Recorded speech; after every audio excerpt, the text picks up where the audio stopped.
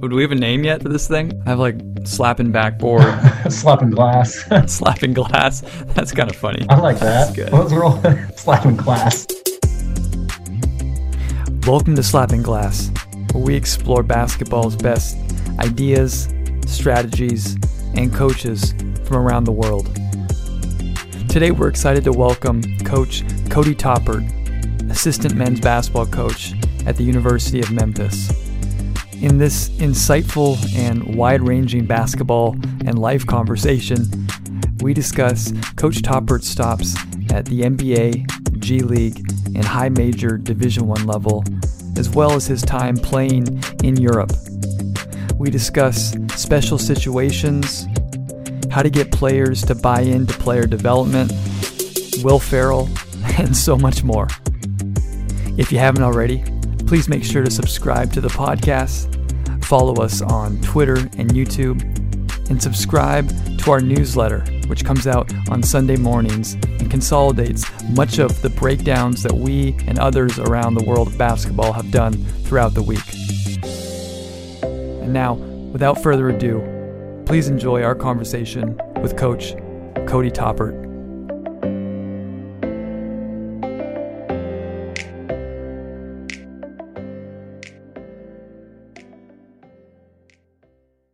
I want to start with kind of a fun question for you. You've played internationally in a bunch of different countries and cities and been over there.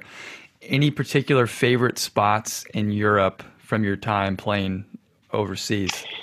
You know, it's funny. People ask me that all the time. I mean, I really enjoyed every location for different reasons, right? I enjoyed Italy, right, for the food and kind of the history there. I enjoyed Spain because of the people I got to meet. Germany was such a clean country; it's easy to live in. I really enjoyed kind of the infrastructure there. When I lived in Portugal, I had to light a pilot light in my kitchen to get hot water in my shower, and the water never got hot. So that was kind of brutal. I ended up walking across the street to the arena to shower in the locker room. But you know, we do what we have to do. New Zealand, great place to live, a lot of nice people. So overall, me and my wife, we had just such great experiences all across the board that we really enjoyed our time. And again, each country is unique, like in their own different way. And what we always try to do is just dive into the culture when we were there, you know, make friends with people who are local or native to that country. And we've built long lasting relationships with those people. And we've really enjoyed that element of it. You played overseas, you played at Cornell, and then you played overseas for a period of time in all these different countries. How did your overseas playing experience kind of set up how you view things as a coach now and the things that you do? What did you learn overseas that you've taken with you in your different stops that you have been at? Yeah, no, I think the good thing for me was when I played for Steve Donahue at Cornell, or he's the head coach at Pennsylvania right now, UPenn, and he was and is a brilliant offensive mind. And so he kind of laid the foundation in terms of understanding how to play, right? Don't just play the game, understand how to play the game. And the system that we were running to kind of combat our lack of athleticism or length or things of that nature was already kind of lent itself to the basketball IQ component, right? And our ability to compete with high majors. Right after I left, they'd win 3 Ivy League championships in a row and lose to Kentucky with John Wall and Boogie Cousins in the Sweet 16, right? And so for me, that was kind of a great foundation, a perfect segue. But then as I went over and kind of got into my European, basketball career, I saw the game in a different light. And to me, again, I had the foundation. And then the next step was kind of learning the game in these different countries and different elements of the game that I think stood out to me. Things like in Spain, right? Like understanding how to run sets that have multiple actions, right? Before actually what you're going to get into, right? Whether you want to call it fluff or not, but it's kind of side to side, and now we're into the action. Italy, was really our offense was heavy on handbacks or hot potato exchange, right? Like to me, which was new, which is like pass, run after it, get it back.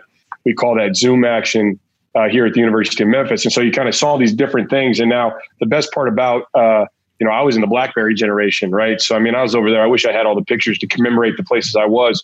But with that being said, too, YouTube, Twitter, all this stuff, not even in the in the picture. And so the basketball world wasn't as small as it is today, right? And thanks to a thing like Zoom here, we can do stuff like this. But there's so many more resources now that the basketball world has grown even smaller. Those resources allow us as coaches, right, to educate ourselves and understand what's going on in some other far-reaching element, part of the world. Up until that, right, it was always a big mystery. And so the best part was that I got to see it firsthand, and it got to be a part of my learning experience. But, when I got back to the United States, right, it's kind of a reintroduction to American basketball now.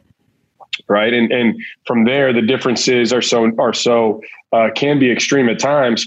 But what we're seeing in a current iteration of the NBA is a great blend of what I think are European concepts with traditional NBA spacing and pace concepts that is kind of making a really exciting time to be a coach, to be a fan, and I think ultimately to be a player where you get to kind of react and make decisions rather than just run it up and, walk it up and run sets.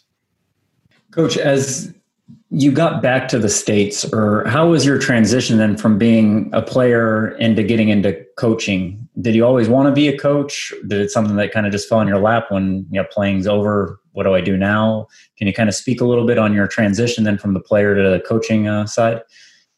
Yeah, probably much like you guys. Not much has fallen into my lap. I mean, I'm from Albuquerque, New Mexico. I don't have any, relationships at the highest levels or anything like that. And so my wife actually was the one who recommended to me when I had a couple years, kind of to go on my career, was like, man, you should be a coach. And so I kind of started to think, well, heck, I'm already the guy who, when I was playing in Göttingen, I was dragging guys with me to the gym, and I was kind of there early. I started the Breakfast Club. I bring Dwayne Anderson in, we'd work on his jump shot, right? He became a BBL. German all-star, things like that. I'd kind of teach him a shooting progression and do all these. I ended up being kind of like a player development coach while I was a player. And when I finished playing, now I wanted to be a coach at that point. My last season was in Leb Gold in Mallorca in Spain, and I wanted to be a coach. I interviewed for a job with Paul Hewitt, who was at George Mason. Basically, it was a get your coffee type job, and I couldn't get it. So now here I am, wanting to be a coach, but you can't coach if you don't have a team, right? So I was desperate to figure out what was next.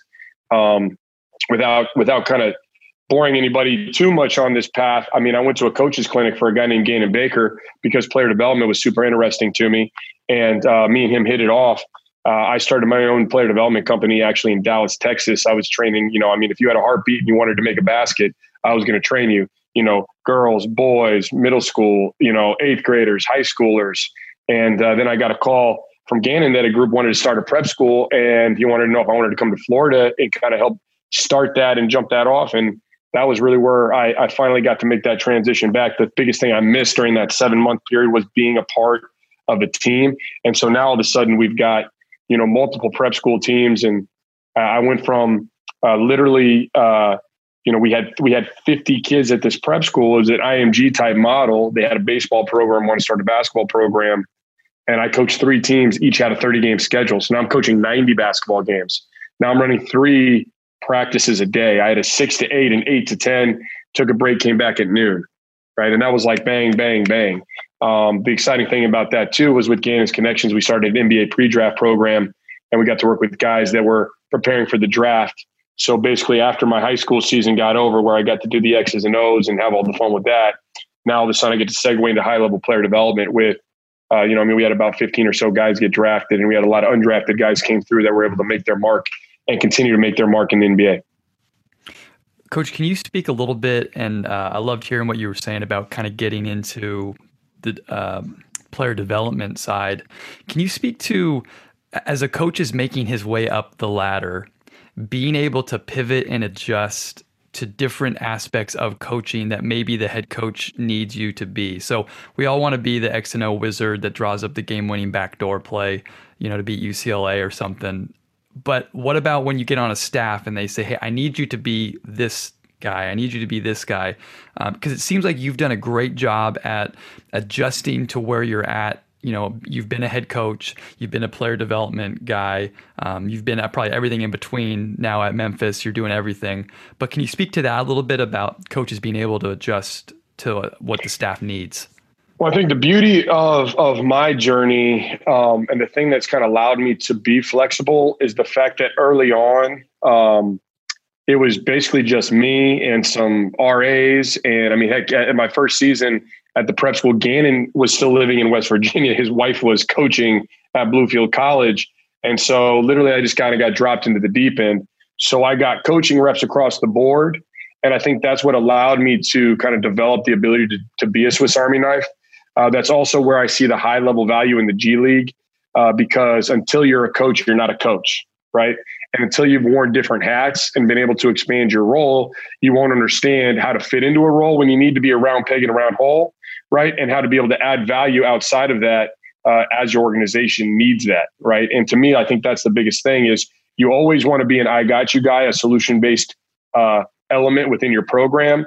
And you want to be a guy that can answer questions before they're asked, right? So you anticipate problems and you put out brush fires so that your head coach can focus on the forest fires. And I think to me, that's the biggest thing. When you are approaching that role that you're in, you have to see it and understand it, know when to fit and just literally stay in that, and know when that you might need to expand out of that, and the appropriate way to expand out of that so that you're basically helping to bring people together rather than encroach on territories. I think I learned it going from prep school. I mean, literally one day, you guys, I was laundering the uniforms at my house, unlocking the gym, rolling the balls out, sweeping the floors, filling up the water bottles. And the next day I'm on the team bus with Dwight Howard and James Harden. You know what I mean? Like in training camp. And that's how quick it happened. Right. And so that was like an aha moment. But for me, where I learned all these skills was under the people who I've worked for, which started with Matt Brazzi, who my second year in RGV, with the Vipers. So he had won a championship working. He learned a lot from Nick Nurse. So he was Nick Nurse's assistant on his RGV Vipers championship squad. He was the head coach of the RGV Vipers when he brought me in. And our second year there, we actually had the highest offensive efficiency rating in the history of North American basketball. And in fact, it would be number one. We were only beat by a team in the CBA. Joe Chi had a team in the CBA. I think it was the Shanghai Sharks that had a higher offensive efficiency, or otherwise it'd be the highest like in history. And so I learned a ton from him.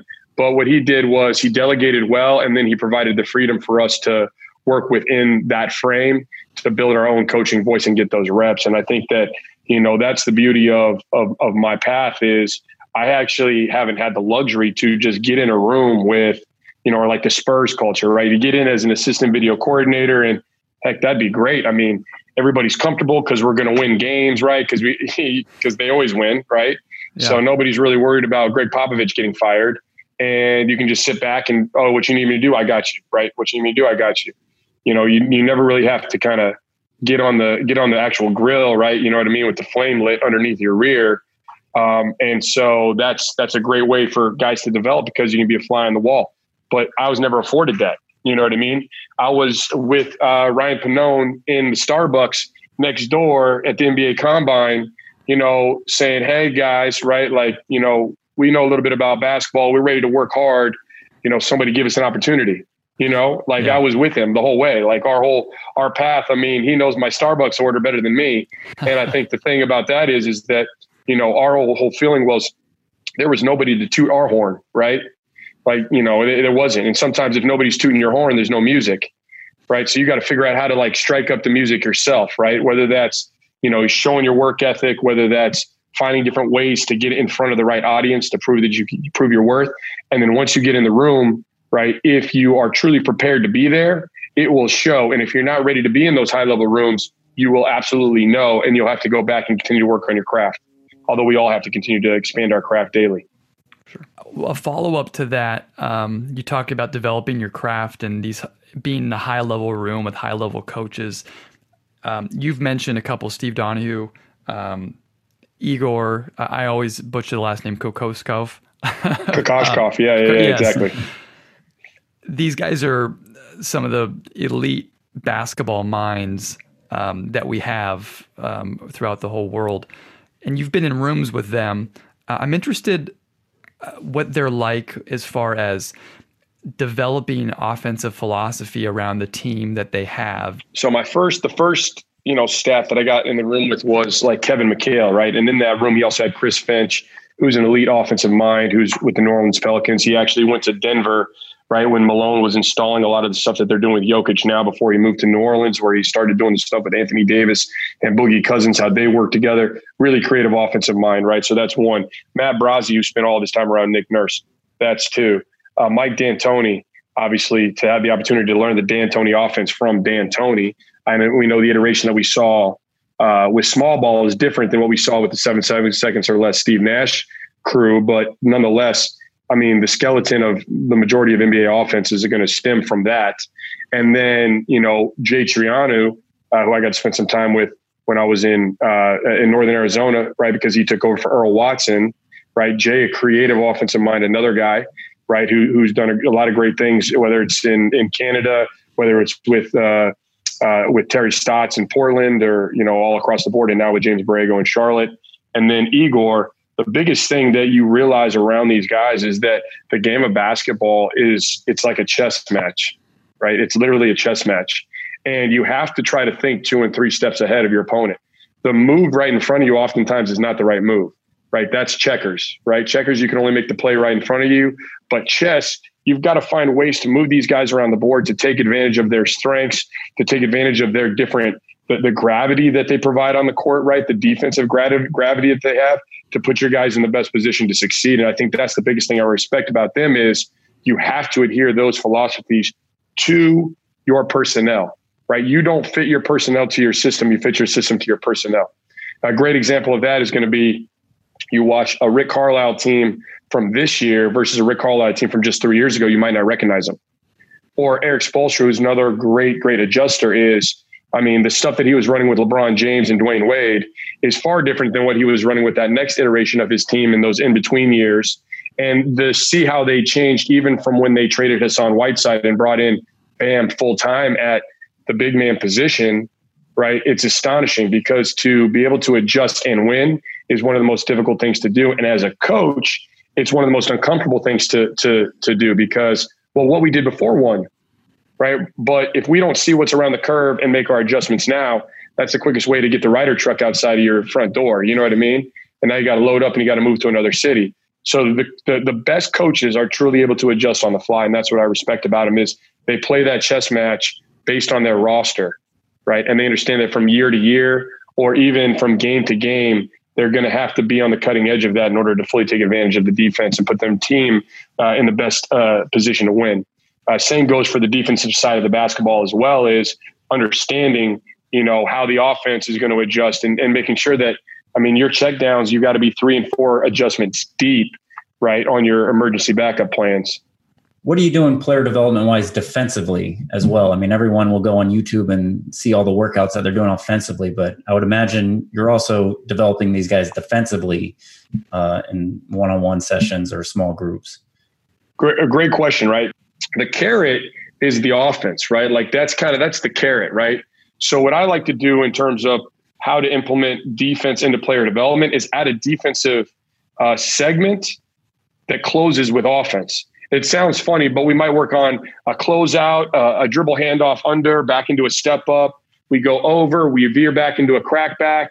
And now after we do all of that stuff, rather than kill the drill, right? What I love is a respace element. And now we're going to hit you with 2 or 3 offensive things, right? So you earn the offense, right, by going through the defense, if that makes sense. No, yeah. And smart. There's ways to do it in a low impactful way. There's ways to do it, right? Being conscious of things like, load management, right? Like it's not just, hey, close out one-on-one like that, rah, rah, rah, rah. And like working harder is not always working smarter because, I ask everybody all the time, hey, you guys know what the Laffer curve is or the law of diminishing returns. I'm like, it gets to a point where your next rep, you get worse no matter what, right?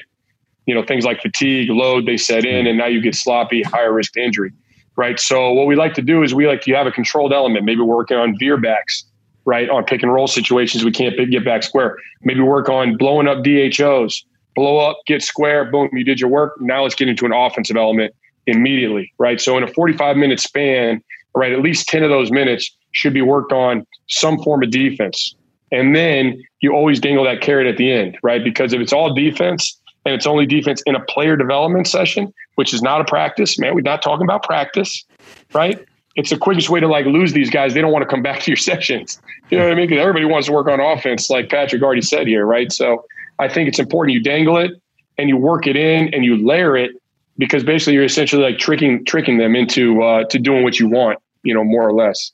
Mind games. Kind of follow up on that, Coach. You've worked with some of the most elite athletes we have in the game. what is it that you do specifically, whether it's just your personality or the way you set up workouts, that you're able to push high-level athletes beyond their comfort zone? I think the biggest thing is what it comes down to is value. Right now, Pannone, on your last one, he talked about adding value from a coaching perspective, right, to help you kind of move up, right? And I'm a giver, right? To me, it's like you give. And like Kevin Eastman told me one time, man, give for a full year before you ask anything in return, right? Well, it's all about adding value as a player development specialist, coach, whatever, or just as a coach in general. If you add value to that player, they're going to crave that, right? Because that value is going to allow them to be successful. It's going to allow them to play better. It's going to allow them to, sign that contract extension, right? So when you're working with a guy like Devin Booker, right, if you can't add value, he has no use for that relationship, right? And so to me, you build trust. You have to connect. You have to really understand these guys on a human level, right? And then you have to add value, right? That value might be, we did a lot of work with Booker on changing his shot selection priorities, right? Changing those, but tweaking them in a way that was in alignment with his game, right? And then introducing new concepts that can help him be even more efficient. So, he was a high volume mid-range guy, but not what I call paint pulls, right? Which are on, like we see Kawhi Leonard shoot a lot of paint pulls. That's my terminology for when you get into the paint and you actually shoot a jumper. It's not a floater. It's an actual jump shot. It's an on-balance jump shot in the paint closer to the basket, right? So what we talked with Book about was, if we want to change your shot location priorities, right? What teams are doing now, if they're going to go drop coverage, they're trying to bait you into the mid-range. We know this, right? And unless you can shoot it at 50% or more, like there's no discussion, like it's not a great shot. We can find a better shot. So now it's like, well, you can't just tell a guy that and not give them a solution to the issue, right? So a couple of solutions we worked on. One, he's an over guy. He's a hot guy, right? Nobody's going under his ball screens. Easy sit behind shot, right? That's pop a shot. So what we do is we pull the level of the screen out. We change the angle. We know there he's going to be an over guy, right? And now we're working on his off the dribble pull up 3-point shots. Jason Tatum has significantly changed his shot profile this season, right? To where now I saw a statistic that he might be the best 3-point shooter in unassisted 3-point shots in the league, right? And what he's doing, and you see heavily, is he's patient at the first level. Guy goes over the screen, wedges him out, and he's going to pull that 3-point shot before he gets inside to the intermediate area. Well, now once you get ushered into the intermediate area, it's like, what's the next solution? Because the big man's trying to play the cat mouse game and bait you, right? So with Devin Booker, we worked on several things that you can tell Tatum's worked on as well. But we worked on attacking kill boxes, which was spots on the floor where we knew if he got to his spot, he could get on balance and he can get a shot attempt off, right? And so our kill boxes were in the paint. Everything was in the paint. That was the goal. It was elbow, but not elbow extended. It's elbow and in, right? So try to back them up to the point where you get below that free throw line. They're making a decision, right? The big is going to play the cat and mouse, try to bait the intermediate. If he commits to you, Devin Booker, elite passer, we work a lot on passing. But if you get to a specific spot on the floor and you can get on balance and pull it up, shoot it. 53% was what he shot on paint pulls off the bounce. That is officially an efficient shot, right? Because my marker is 50%. Because so if you can shoot 33% from 3, that's the same as 50% from 2, right? So that's kind of our target point. The other thing is ability to draw fouls, right? Drawing fouls. One thing I learned from James Harden is it's actually an art and a science, and you have to actually practice it to perfect it, right? He doesn't randomly go in here and scoop hands. It's all purposeful. He understands. He knows when to scoop on the ball. He knows when to scoop off the ball. He knows when the weak side help is coming, bluffs, and the guys are stunting in here. Boom, he's going to hook your hand. Foul, right? Everybody wants to complain. It's a foul. He understands body trajectory, and I know this because he used to beat the crap out of me when I was playing defense on him, right? Like in drills, I'm like, man, I'm just playing defense in drills, and he's over here. I feel like he's offensive fouling me, but he's just understanding how to catch me in compromised positions to take advantage of poor body position on my part, right? So like if a guy drives by you to the left, your immediate reaction as a defender, right, is you've got to drop, open up to try to get back square. What you tend to do is try to reroute that guy with your inside hand, right? And you're out here, you're trying to get back square. Well, as you try to reroute the guy with the inside hand, James understands that he's going to let you feel comfortable. Now your inside hand's here as he's driving. And now as he comes up on the gather, he's scooping your inside hand. It's a foul, right? But he practices that, right? The other things that he practices are things like Euro step. Obviously, we know he's great at the Euro step. He's almost perfected that move completely, but Euro step passing, right? So now he's really like a quarterback and he's envisioning all these different things. And it's not a coincidence that he can do them. So we work with Book on his ability to understand and draw fouls, right? Even something I learned from Chris Paul, we call a green light situation. Right. In the NBA, what they started doing was guys were sweeping through and it was not a natural shooting motion. Right. So now you go here and the other guy fouled you, but we're going to take it out on the side, not a natural shooting motion. Well, once you're in the bonus, that changes. Chris Paul is one of the best in the NBA. He knows the bonus situation. He also understands defense and pick and roll defense in particular. So a very generalized element is when you have a pick and roll coming, right, on the call, whoever the guy on the ball has to usher you into the coverage. That usually involves some type of physicality, right? So our terminology is on the call, jam the ball, right? Whether you're going to ice it or whatever, right? You're going to send it down. You're still going to get into the body because you've got to reroute him and you've got to usher him into the coverage, right? If you're going to send him to the screen, you're still going to get into the body, right? Yeah. And when you do that initial physical element right now in a green light situation, if we're in the bonus, it doesn't matter if it's shooting motion or not. And you just sweep through and you take the foul and Chris Paul goes to the free throw line and, somebody's over there complaining to the ref, but it's a foul and it's playing the chess game. So now if you can get one of those a game, that's extra 2 free throws. Right now, if you can draw an extra foul on some sort of a scoop situation, right? And if you're entering the LDB, that's going to be 2 shots in the NBA. So now you're looking at 4 free throws for a dude who shoots 90%, right? You're going to be getting darn near 4 points out of that before you even started the game, right? And that's just playing the chess match. So to me, those things, right, and be able to add that ability, that value is what those guys like. So when we get to enter next foul bonus situation, I just yelled, Book, green light. He knows, green light. Okay, it's a good reminder. Next time I'm in a situation, they get hit, boom, we take it, we go to the free throw line.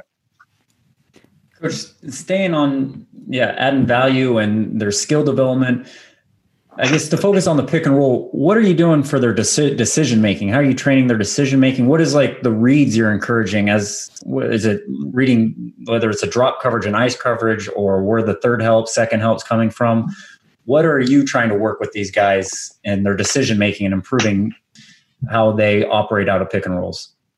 No, I mean, that's a great question. I think that the biggest thing is it really all goes to how you are incorporating your player development with what you guys are trying to do, with what the solutions are on the floor. And so I'm big on what I call the 4 stages of habit building, right? And so the first stage is you're unconsciously unskilled. Basically, you don't know what you don't know, right? And then once you realize and you've come to the understanding there's something I got to work on, right? You're consciously unskilled. You got to improve. Then you're consciously working. But what you're working towards is what I call being unconsciously skilled. All right. And when you're unconsciously skilled, you don't think, you just react. And so to me, the decision-making element of the game is perhaps the most important. So the way we layer that in, and we do that here, this is where we do it here in Memphis as well. And this is where the way I've kind of done it all the way along, learned the beginnings of it from Gannon Baker, learned more about it from Matt Brazzi, and we kind of took it to the next level. And now some of this stuff is more recent and unique, right? Is we teach it, script it, read it, play it. The game of basketball, okay, is really separated into skills and concepts when you're looking at player development, right? So building skills means we've got to become a better ball handler. We've got to become a better shooter. We got to become a better passer with both hands, right? But the concepts is when to use that specific tool, right? When to make that. Oftentimes, the game comes down to just decision-making in and of itself. Sometimes that decision is when to catch the ball and just pass it. Sometimes it's when not to shoot it is just as important as when to shoot it, right? And so what we do is in all of our stuff, we'll take a coverage and we're going to break it down read by read, right? That's going to be your teach it element. And then we're going to script it, right? And what we do when we script it is the guys at some point in time, if you only script drills, they're going to hit autopilot.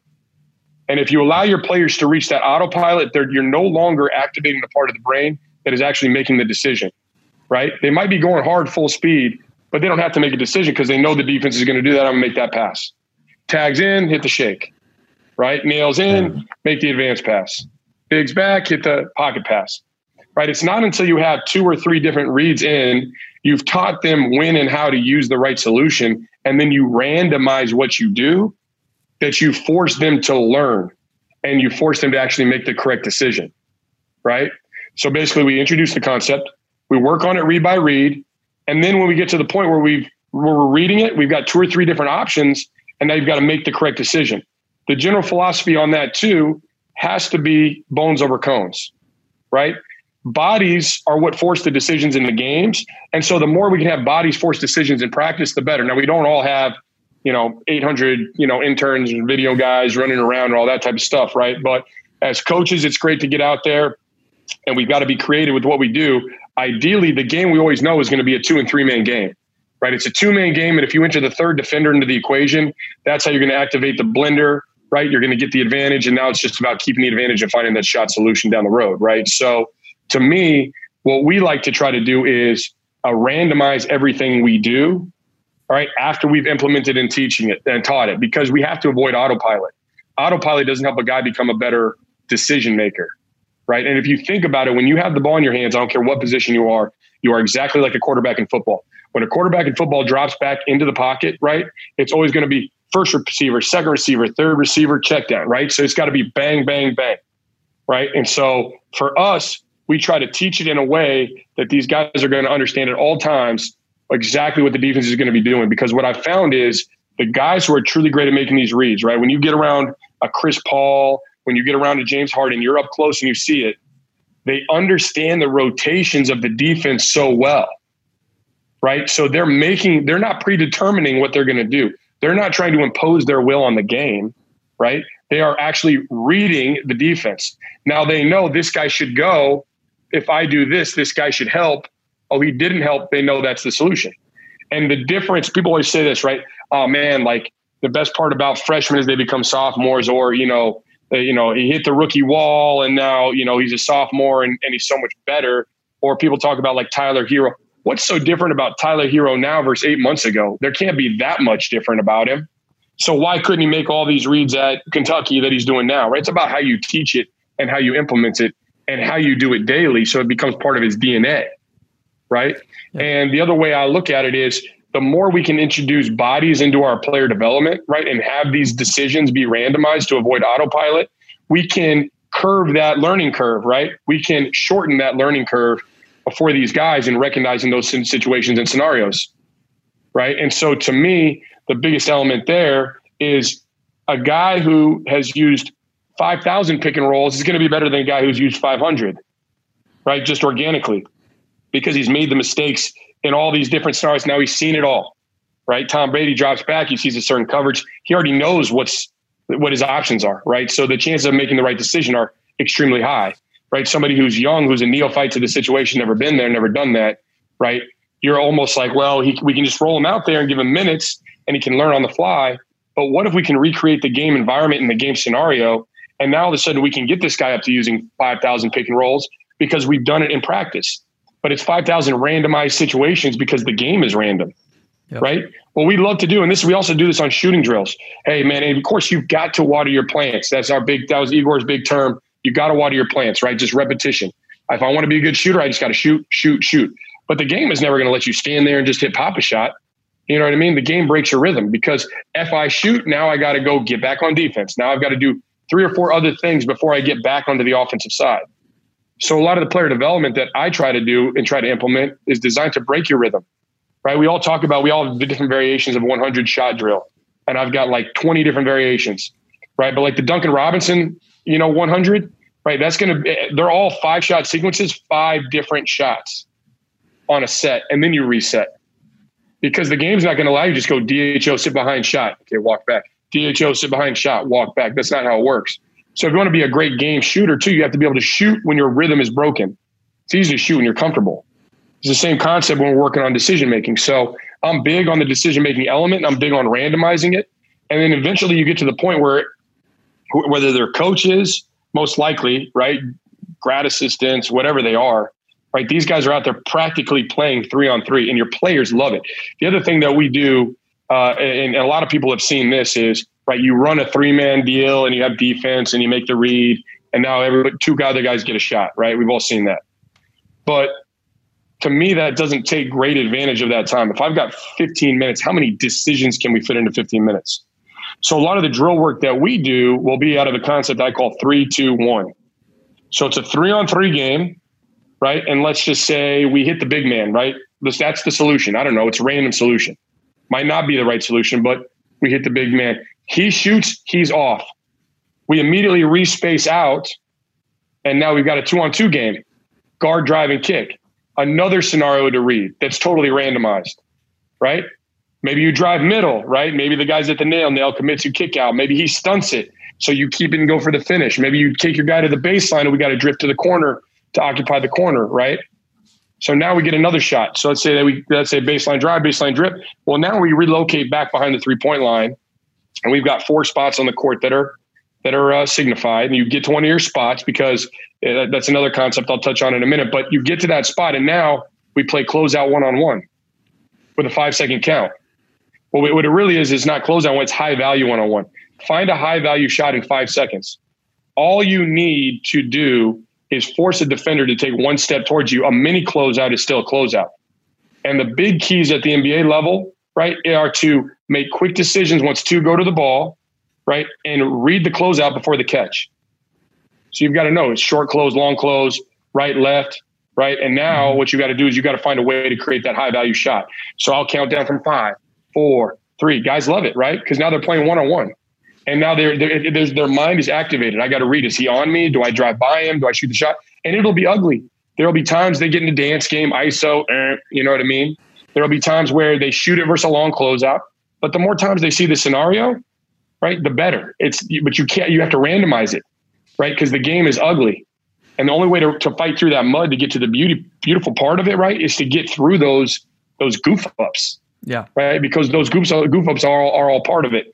And you talk about, reshaping the floor, which is like a soccer concept, right? Soccer, you've got to keep your shape, right? And you're going to send balls into spaces, and you understand that guys are going to run onto balls, right? Well, it's the same thing in basketball, right? After you close space, which there's only 3 reasons you should close space. You're a cutter, you're a roller, right? Or you're a penetrator with the ball. But after you close space, the more bodies inside the 3-point line, the more congested everything is. The less clear the read is, the easier it is for one guy to guard 2. So if you close space, you've got to open space, right? So what we try to do in all of our drills is incorporate just that extra little mental element of respacing, right? To reshape the floor, to fill our spots. So we have our emergency checkdowns, our corners get filled, our wide slots get filled. It's going to allow us to understand where our guys are going to be in case of times where we have emergency and we know that somebody's going to be able to be there in that corner to bail you out when you need to make that pass. Coach, that was fantastic. It's like you guys were talking about wedding crashes at the last one, right? What about old school? It's like recent research has shown that empirical evidence for the globalization of corporate enterprise is limited. And as a corollary, the market for technology is shrinking. I just blacked out. What happened? Yeah. What happened? That's the way you debate. Anyways. No, that was fantastic. I was trying to take notes, and I thought, you know what, I'm just going to go back and re-listen to this, and we'll post it. But that was great listening to. I think all of us being coaches, the college, NBA, professional, European level, gosh, decision making is just so important, and trying to figure out how to rep that in drills.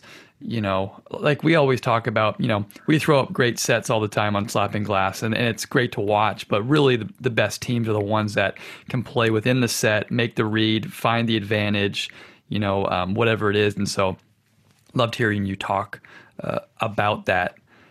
How about coming from the NBA back now to Memphis, high major Division I level? Obviously you guys have fantastic players, but are the drills and the reads and the level of how you were teaching, say, Devin Booker, is it the same thing? These guys are just obviously not as repped, or have you changed it a little bit to the college game?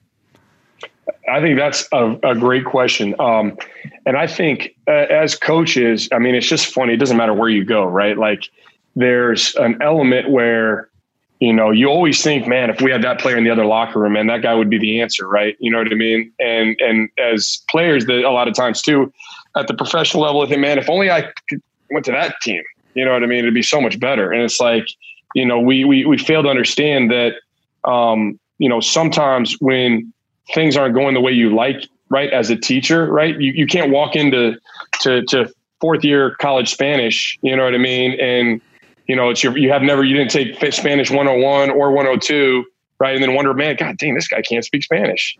You know what I mean? Like, your responsibility as a teacher is to teach them, right? And that's why you start with the foundation, you build your way up. But at the end of the day, it's never about like, they can't do it, we got to abandon it. It's always about how can we re-understand the best way to provide the information in a way that's retainable, and it's retainable for different guys in different ways, right? That's why you got to make sure you dot the I's and cross the T's, whether it's extra film sessions, whether it's going to do various things with them off the court that allows you to get through and connect with them at the level where now they can zone everything out, right? And they can lock in and listen. And I think that's like a huge element that we don't quite get, right? Like, let's not underestimate what they're capable of. And you see it a lot just in basketball in general, right? Like, can you run two plays coming out of a timeout, right? Boy, people always say all the time, man, G League, man, like, so-and-so, man, if he left our team hotel for a 10-minute walk, he'd get lost, man. We can't run two plays out of a timeout. But don't underestimate him. It's how you learn and how you teach it. So when I was the head coach in North Arizona, we scripted the game. Every play, every timeout, we ran two plays coming out of a timeout. And I got that from Matt Brazzi. Igor Kokoshkov's a 2-play at a timeout guy. Right now, if your guys are having trouble with that, you figure out, well, why are they having trouble with that, right? So maybe your first play ATO, right, is going to be your specialized wrinkle. Second play is going to be a dial-up on demand that these guys should be able to run drop of a hat, right? Something that's more part of your main menu, not your just specialized menu. But in the same sense, right, you talk about things like 2-for-1, right? We call it bingo situation, which is your 2-for-1s can be scripted. If you take possession of the ball, right, and you've got, you say you take possession at 42 on the clock, right, and you want to shoot by 33 usually, right, latest by 30, right, you should be able to have what you call something that's dialed up. We called it bingo. First learned it from again, Matt Brazzi, who's, there's no doubt to me he's going to be a head coach in the NBA. Sooner rather than later. But that day earlier at our shoot around, right, it'd be like, all right, bingo tonight, we're going to run Oklahoma, right? So, or Oklahoma small or whatever it is. So the guys who are on the floor, they're going to understand that. And then, well, how do you teach that? Well, you're in your 5-on-0, you run set, down, back. Well, when you randomly start counting from 41, 40, 39, right, that indicates to these guys, oh, this is into quarter, let's get organized. And they should know what to call, right? And then you go through it and then you correct it. And you say, well, here's the deal. Let's start the action by 39. Let's set the screen by 36. Let's shoot the shot by 33. When you break it down like that, it sounds simple. So now when the guy hears 39, he goes, man, okay, I got to run up. We're going to start the action. That takes about 3 seconds to get up to set your screen, right? So now I'm setting it at 36. So now hopefully between that point and the next 3 seconds, whatever shot we're taking, we usually try to create, a nice quick hitter catch and shoot 3, right? Then we get it off. It's more than just, there's still always value in the 2-for-1. So even if you don't have it scripted, you can tell in the NBA, right? Like a guy knows when to push it, they'll get a quick shot, but why not try to get a good shot? Mm-hmm. Right? If you can just yell bingo, bingo, and everybody's on the same page and we run a play and we know it's a specialized quick hitter, we can do it. Right? And so to me, it's how you teach it. Little things like nuanced stuff like bingo, 2-for-1 situations are great to do in 5-on-0. Right. But then other things that you want to layer into it, whether it's 2 timeouts out of a deal, come out of a water break, right, and pull two groups right away, and it's a timeout.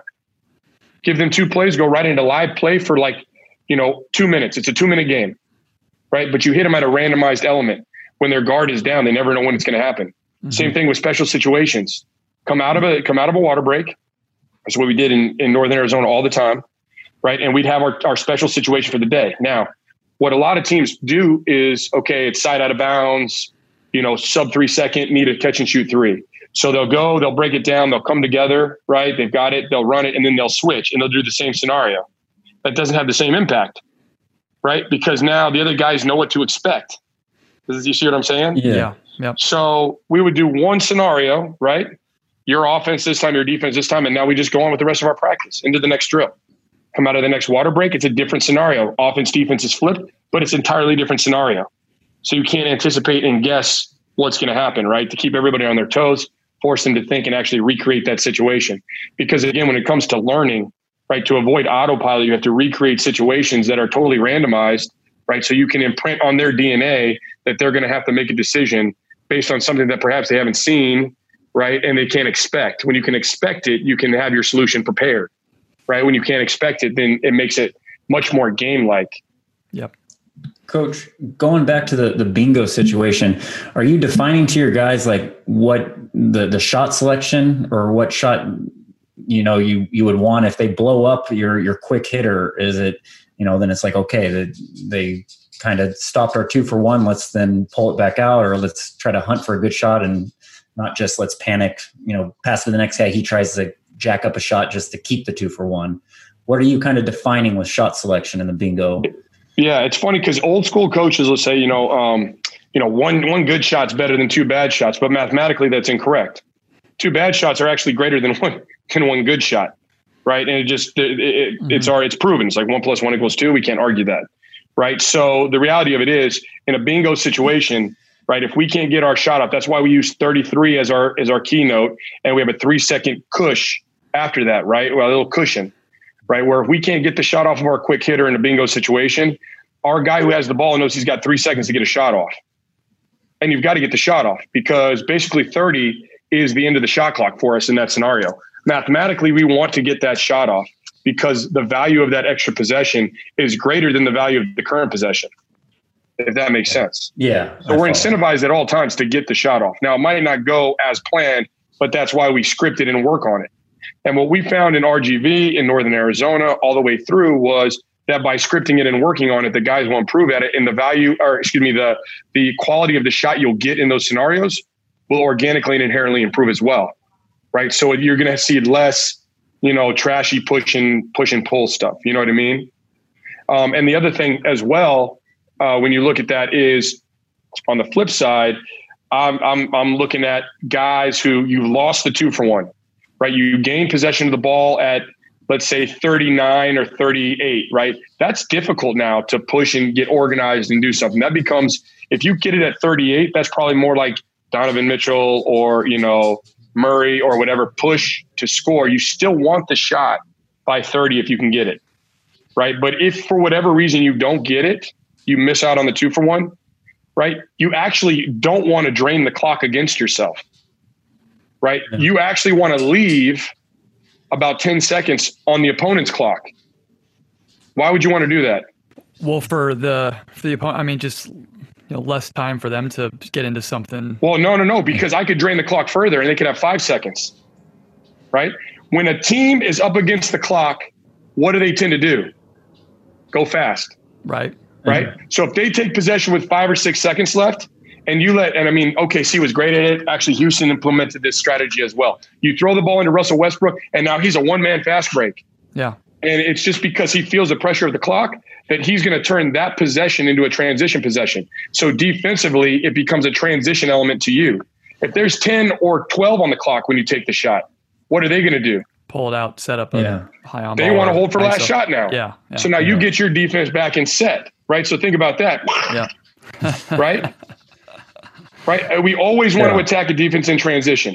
We know the longer that we have the ball, our offensive efficiency rating is going to go down, right? And then we get our worst shots at the end of the clock.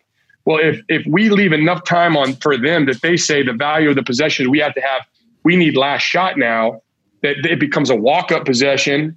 Now your defensive set. If you leave 5 seconds, 6 seconds on the clock when the ball goes through, they get it in quickly. They're pushing it down your throat. Your defense isn't set. Yeah. Right. So there's different ways to look at it. It goes back to the whole chess match. I do like that, Coach, the end of the shot clock stuff. I'm assuming a little bit of that is also time and score, first half or second half, depending on where you guys are at, if you're up or down last second, or is that going to stay the same basically even in the second half? It's a great question, right? Obviously, like here we're working in halves, but first 3 quarters, right? If you can win the 2-for-1 first 3 quarters, think about that. You're going to have 3 extra possessions in the game. Right. And if you think about how close all these games are coming down to, the value of that is significant, right? If you can be organized and you can execute and all these, there are other variables. For sure. But the value of winning the 2-for-1 first 3 quarters is unequivocal, right? Absolutely. The big question mark becomes end of game 2-for-1s. And this is where you start to see situations. And also end of game 2-for-1s, you can work a little bit below 30 because timeout advance situations. Right. Right. But it's interesting to me as I'm watching these games. I always try to think about it from a coach's perspective, right? Like if you are up 1, right, with the ball, opportunity for 2 for 1 in the fourth quarter, up 1, are you taking that 2 for 1? Right? If it's tied, to me, no brainer, 2 for 1. If you're up 1, right, and you get a 2, at the very least, right, they can only tie, right, theoretically, and you left enough time that you can play out the possession, right? And now we talk about foul up 3, which I'm a foul up 3 guy all the time, but you can talk about whether you're going to do that or not. But you always know, no matter what, we're going to get the ball back. If we can time out advance, we're going to have a chance, right? Mm-hmm. The hard ones are tie ball game. You know what I mean? That you see some teams drift. Or up 2, you see some teams drift, right? But then if you're up 2 and you don't take the 2 for 1 opportunity and they come back, now they can win the game with the last possession. Right. So now you've got another variable, which is defensive breakdown. And if you're only up 2, right, it's not a up 3 foul situation where you can actually protect the lead and never let them attempt a shot at the basket that's going to tie or win the game. So now there's just other variables that are in place, right? So again, these are the decisions though that as a coach, right, you should always be evaluating. Make the decision now. Like right now, I don't have a game tomorrow. Right? We don't have a game for months, right? So these are the scenarios that I like to throw off. Pennies played, like we kind of toss them back and forth, so that we made the decision before we're under the pressure of the timeout, right? And I think that's a huge element. Coach, how about right now, since you got time to talk about end of game strategy, some of the math coming out and analytics on fouling when you're up 2.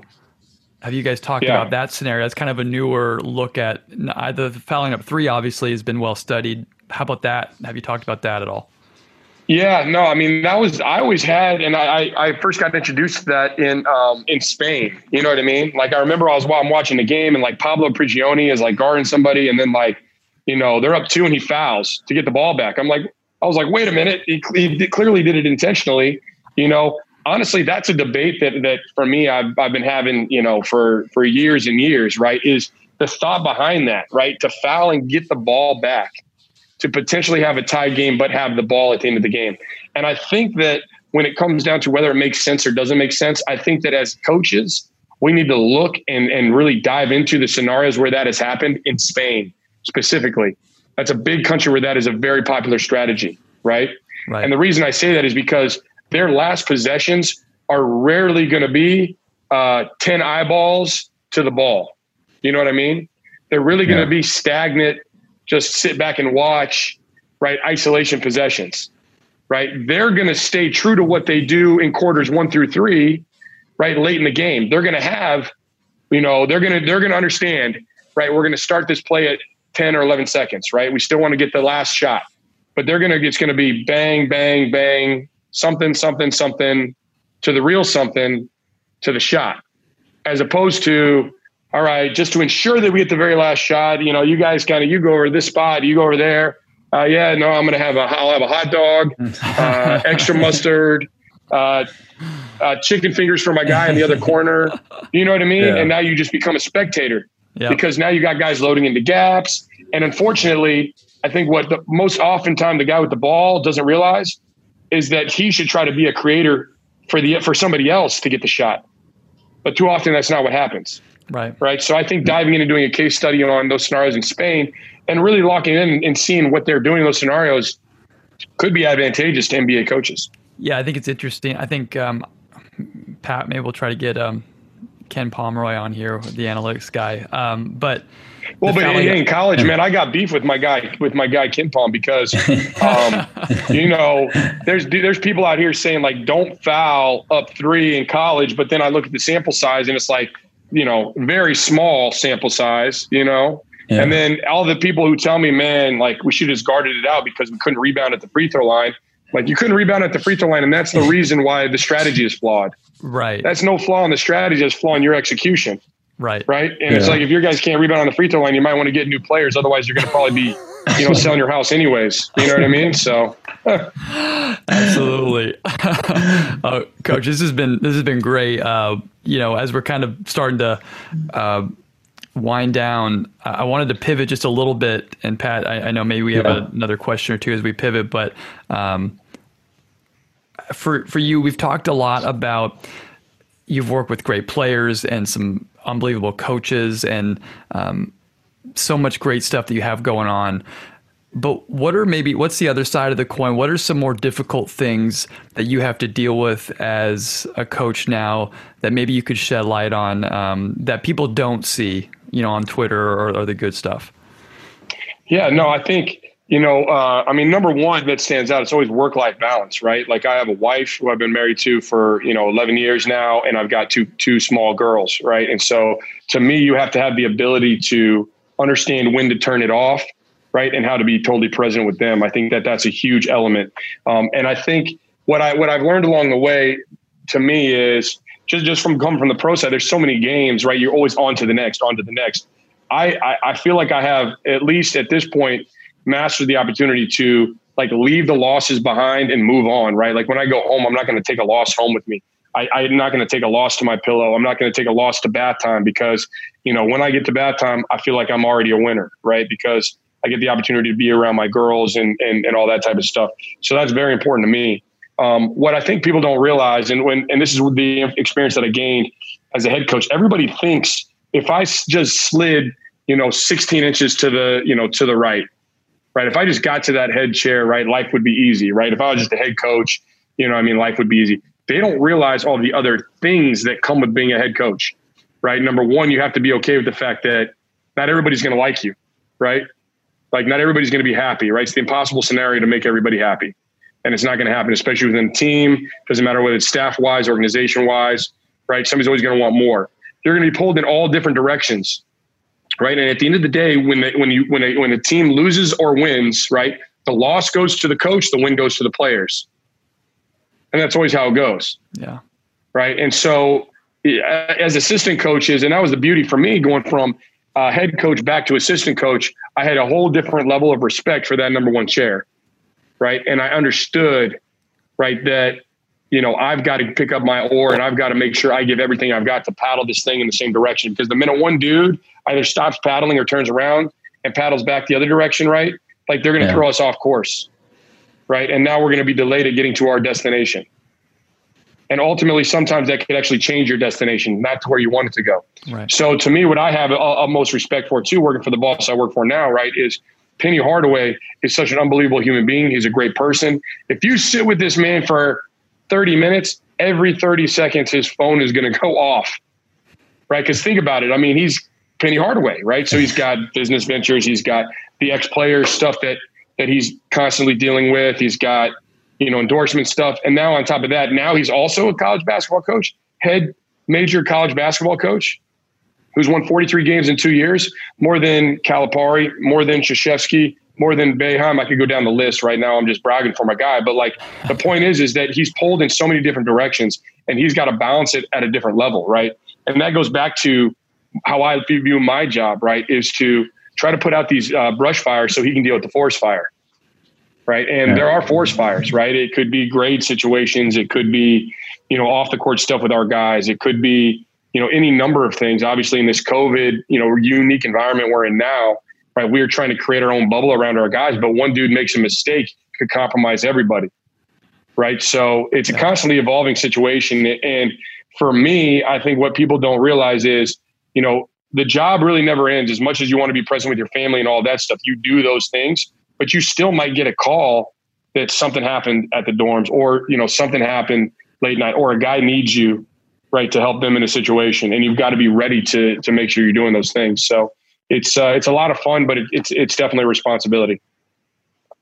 Coach, one kind of follow-up question. I mean, quickly coming back to Penny Hardaway. I mean, you'll hear a lot of times to say like the great players don't necessarily always make great coaches just because the game came so easy to them. In your opinion, what has Penny Hardaway done really well? I mean, jumping into the coaching seat that has obviously translated, like you said, to the success in the last 2 years. Well, I think number one that makes him unique, right? So you've got guys who maybe relied on bull in a china shop size, you know what I mean? Or unmatched. And I mean, he was really unmatched. I mean, his athleticism is ridiculous, but just straight up as sheer athleticism, right, to do what they did. Coach was such a unique talent, blend of size and skill and decision making, right? He almost transcended that position of point guard as kind of like the next iteration of Magic Johnson if it wasn't for injuries, right? He's a 10 to 13 time, 15 time All-Star type player, right? Clear-cut Hall of Famer. But what he has the ability to do is he can see the game, right, so easily. He can see the game at that third, that fourth, that fifth tier that he doesn't even need to see the film, and he literally can understand exactly what happened and replay back in his mind almost in a photographic nature, which is very unique, right? And I think that's what makes him an excellent coach. The other thing that he's done is he started coaching at the lowest levels, right? I don't know if some of you guys saw it. He had a buddy who got cancer, brought him back to coach a middle school team. So his intention wasn't to get into coaching, right? Yeah. His intention was to help his community, right? And he kind of rose up through the ranks of coaching from middle school up to high school, right? And he really cut his teeth working with kids and understanding what they're about and what their DNA is, right? The other beauty of what he has done is he's obviously made a lot of money, right? So he's not doing this for fame, right? Job security, he's the mayor of Memphis practically, right? So, he runs the city. So for him, this is a big give back, but he's not handicapped or handcuffed by any sort of constraints where he's searching for something that is related to, that is me motivated, right?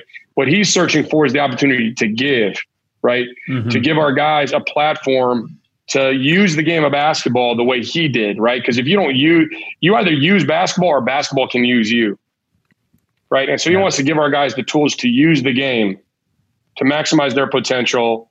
And the type of people that we're recruiting here are guys who want to go on and obviously make money in the game of basketball. And so I think that's very unique. The other thing that he does is he studies, right? And from a defensive standpoint, this is where he needs to get way more credit than he does. We were number one in the country in opponent field goal percentage defense last year. NCAA, they gave us our plaque, 36.1%. We held teams to 36.1%. Unbelievable. Right? We were top 5 in defensive efficiency rating. We were number 1 at defending the rim. We were number 5 at defending the three-point line. Right? So he really, really honed in on that. Our guys bought into it and they executed it. And that's where we cut our teeth. And that's our carrot is the offense, like we mentioned. So we allow our guys, if they're going to buy in on defense, close possessions with rebounds, to have that freedom to go make mistakes on offense, right? To go play fast and open and free on offense. And that's what we were able to execute last year. And that was just the tip of the iceberg because I think we've got a lot of momentum coming into the season, which I'm excited to, whatever iteration of a season we have, excited to see.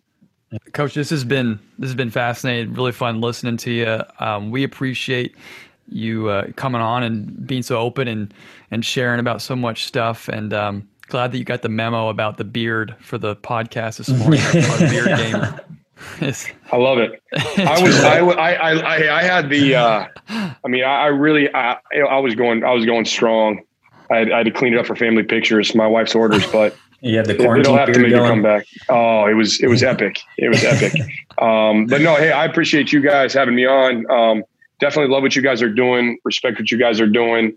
Big fan. So this was a lot of fun for me. We appreciate it. Coach, where can people find you before we leave? People to follow. I'm on social media at Top33, TOPP33, 2 P's, 2 3s. And the thing that I love about what you guys are doing is you guys are helping coaches, right? And you're opening up a kind of this gateway, right? That obviously Ryan has done so good with, like opening up the European game and making it accessible to people in the United States or casual fans, which I think is huge. And so for me, doing that is giving back to the game in such a way that, I have the utmost gratitude, and I know I speak for a lot of people that what you guys are doing is tremendous. So keep up the great work. Thank you, Thanks Coach. a lot, Coach.